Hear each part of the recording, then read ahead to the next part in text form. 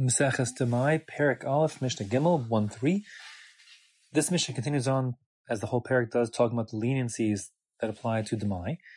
Here we're talking about leniencies with regard to using Demai products. Usually when one talks about tevel, bona fide untithed produce, so it's forbidden to eat it without tithing it, and it's also forbidden to make use of it in a way that destroys the tevel.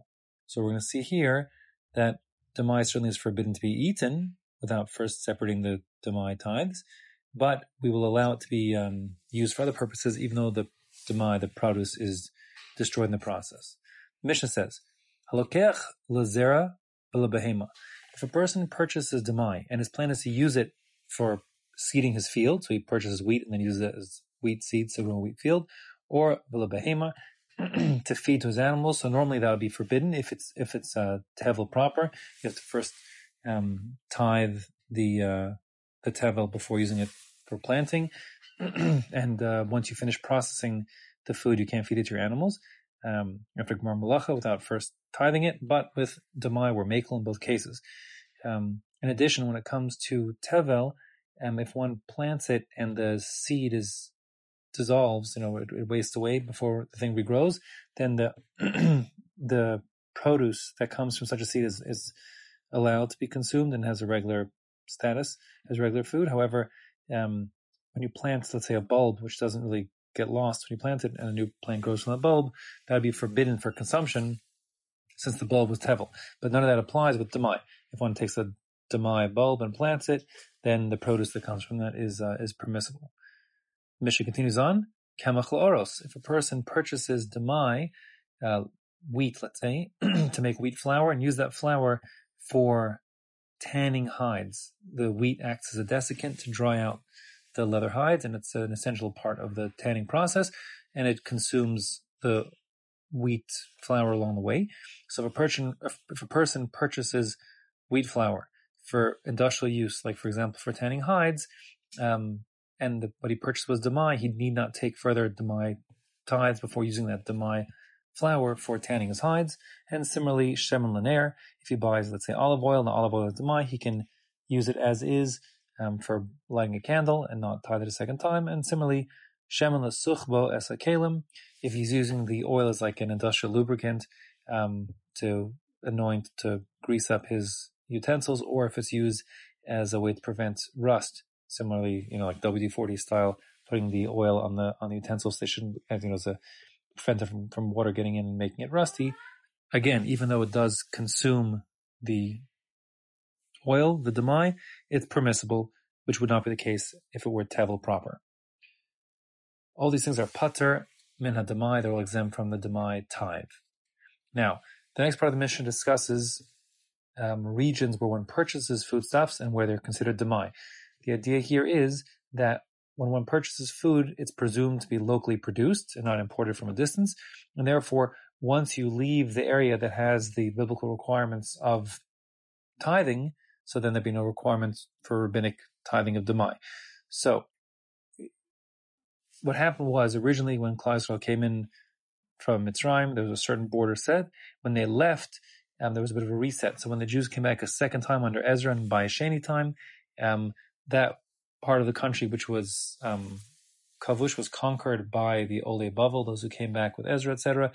So that is the new borders of Eretz Yisrael that are subject to the laws of tithing and therefore subject to the rabbinic requirements of Demai. If one goes beyond those borders and purchases foodstuff, there's no rabbinic requirement to take the Demai tithes. It should be spoken out here that although Midoraisa, the borders of Israel, were those which were conquered by Ezra when he came back, rabbinically, the rabbis extended the requirements to Bavel, since Jews were there, and there's a lot of commerce between the two places, as well as the countries bordering Eretz Yisrael directly, meaning Ammon and Moab, that's modern-day Jordan, as well as Egypt to the south, and Syria, which is more or less modern-day Syria, which has slightly different halachas, to the north. In any case, here we're giving just the northern border, and we're saying Mikaziv ulahalan patamina Demai. From the town of Kaziv and further north, that's considered to be beyond the borders of the Olei Bavel, those who came from Bavel and beginning of Sheni, and it's not subject to Demai. Kaziv is actually presumed to be the modern day area of Achziv, which is about, say, 8 miles north of Akko and about 2 miles south of the current modern Israel's border at the Rosh Nikra, there on the northwest corner of Israel. The Mishnah continues on to say there are 4 categories of food which are not subject to the laws of Demai at all. There's a machlokas, the reason why. According to Rav Yochanan, Chazal were never gozer on these 4 things, and according to Rav Oshia, who the Bartanura follows, it's because Amei Haaretz will be careful of these 4 things because of the sanctity that's involved and be careful to tithe properly. Bartanura goes with Rav Oshia Shita, so we'll say that we're assuming here that the Amei Haaretz is particular to tithe these 4 things because they involve sanctified foodstuff. The Rambam, however, paskins like the Rav Yochanan, and there are significant nafkaminas. If it's just according to Rav Yochanan and the Rambam, it's just the Chazal would never gozer the din of Demai in these 4 areas. In any case, the list is, number 1, chalas Amei Haaretz. The challah taken from an Amei Haaretz is dough. That is, say, an Amei Haaretz, he has dough. He has a requirement to take a portion of that dough as challah, hafrashas challah for the Kohen, and when he gives it to the Kohen can eat it as is. He need not tithe it as Demai. That is to say, we're confident that, according to the Bartanura, we're confident that the Amei Haaretz would be careful to not mess up the mitzvah of challah by not tithing it properly, and therefore he would be careful to tithe properly in giving the gift of challah, the mitzvah of challah, to a Kohen, and therefore we do not require the Kohen to do the Demai tithe. V'hamaduma, meduma, if you remember in the introduction to the Masechta, I said that Demai might come from the word meduma. Demai is with an aleph and meduma with an ayin, but meduma is a mixture of truma, or equally halachic things like trumas meiser, etc., that gets mixed with chulin, normal food. The normal rule is that when things get mixed, typically there's either bittul barov or a bittul b'shishim. If you have a dry mixture, you'd have 60 times against would annul the one part of Isser. Here, if we're talking about Truma, the bar is raised a bit, and 60 times of Chulin against Truma would not annul the Truma. It's still forbidden to eat by non-Kohen until you get to 99 or 100 times Chulin against one part of Truma. And it's Machlokas 99 a bit or 100 times against. In either case, if a mixture contains 1 part of Truma to 99 parts of Chulin, or less than that amount of Chulin, then the mixture is called meduma, and it's forbidden for a non-Kohen to eat. Instead, the owner of that mixture would sell the mixture to a Kohen, so only a Kohen could eat it, and he wouldn't be able to charge the Kohen for that extra piece of Truma that already belonged to the Kohen.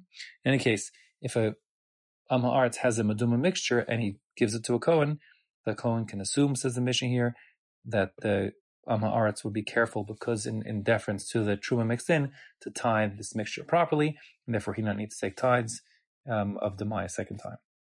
The third category is Balakuach Bekesef Meiser Sheni, that food which is purchased with the money that came from Meiser Sheni. So again, you recall, when one takes Meiser Sheni, if he doesn't want to go to Jerusalem with it, the physical food, he can redeem the Kedusha off the Meiser Sheni onto coins, and bring those coins to Jerusalem, and then use that to buy foodstuffs in Jerusalem. Now, when that process happens, at each step of the way, there's a Kedusha that's transferred, first from the Meiser Sheni onto the money, and then from the money onto the newly purchased foodstuff in Jerusalem. So that new food also is sanctified in Jerusalem, and it must be eaten in Jerusalem, but tahara, etc. And therefore, if you have food that was purchased with money that are redeemed Meiser Sheni, the food that was purchased by the Amei Haaretz can be presumed to be properly tithed, because the Amei Haaretz would properly tithe the food and ensure it's properly done in deference to the mitzvah and sanctity of Meiser Sheni. And finally, the fourth category is Ushiyarim HaMenachos, leftovers, the shiraim of menachos, of meal offerings.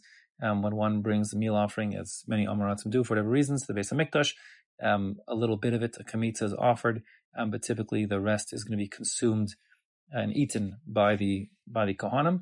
So the question would be, do the Kohanim need to be afraid that this wasn't properly tithed and it's Demai? The Mishnah's answer is no. You do not need to be afraid of that. And according to Bartanura, the pshat would be, the reason why is because once they're doing the mitzvah, bring a mincha, korban mincha, the Haaretz would be careful to tithe it properly. And therefore, the Kohen has no reason to be afraid. In all those cases, patur min demai, those 4 categories are exempt from the demai obligations. Finally, shemen arev, which is pleasant oil. There's a machlokus what the pshat here is. We'll go with the Bartano's first pshat first, which is pleasant smelling oil. Shemen afarsimon, balsam oil, smells good. So the question is, if one is partaking of oil but not eating it, rather smelling it, does that already require the demai ties for the fear that this oil is not properly tied and is actually tevel? Beis Shammai mechayvin. Beis Shammai says yes, this is a demai obligation if you're just going to smell it. And Beis Hillel, Potrim Beis Hillel, who the lach of course follows, is no, you don't need to take demai ties if you're not actually eating it, you're just smelling it. There's a second pshat here that we're talking here about olive oil. It's used as a salve on one's hands. It's olive oil that's mixed with myrrh and aloe to sort of heal the hands. But I'll leave that pshat aside for later on. The idea, if that would be the pshat, is that there's usually a din of sicha kashtia, that one who anoints with something has a din as if he drank that thing. So then one might have thought if he anoints his hands with the olive oil, it would be like consuming it and eating it, and would first require tithing. It's like drinking it. So Beis Hillel say no, it isn't. And we'll see in the next mission that's a more difficult pshat to maintain, and therefore we'll stick to the first pshat as the one to remember, which is if it's just smelling produce like balsam oil, it's just for smelling, then according to Beis Hillel, no demai tithes required. Beis Shammai say there is, but the lach of course is like Beis Hillel.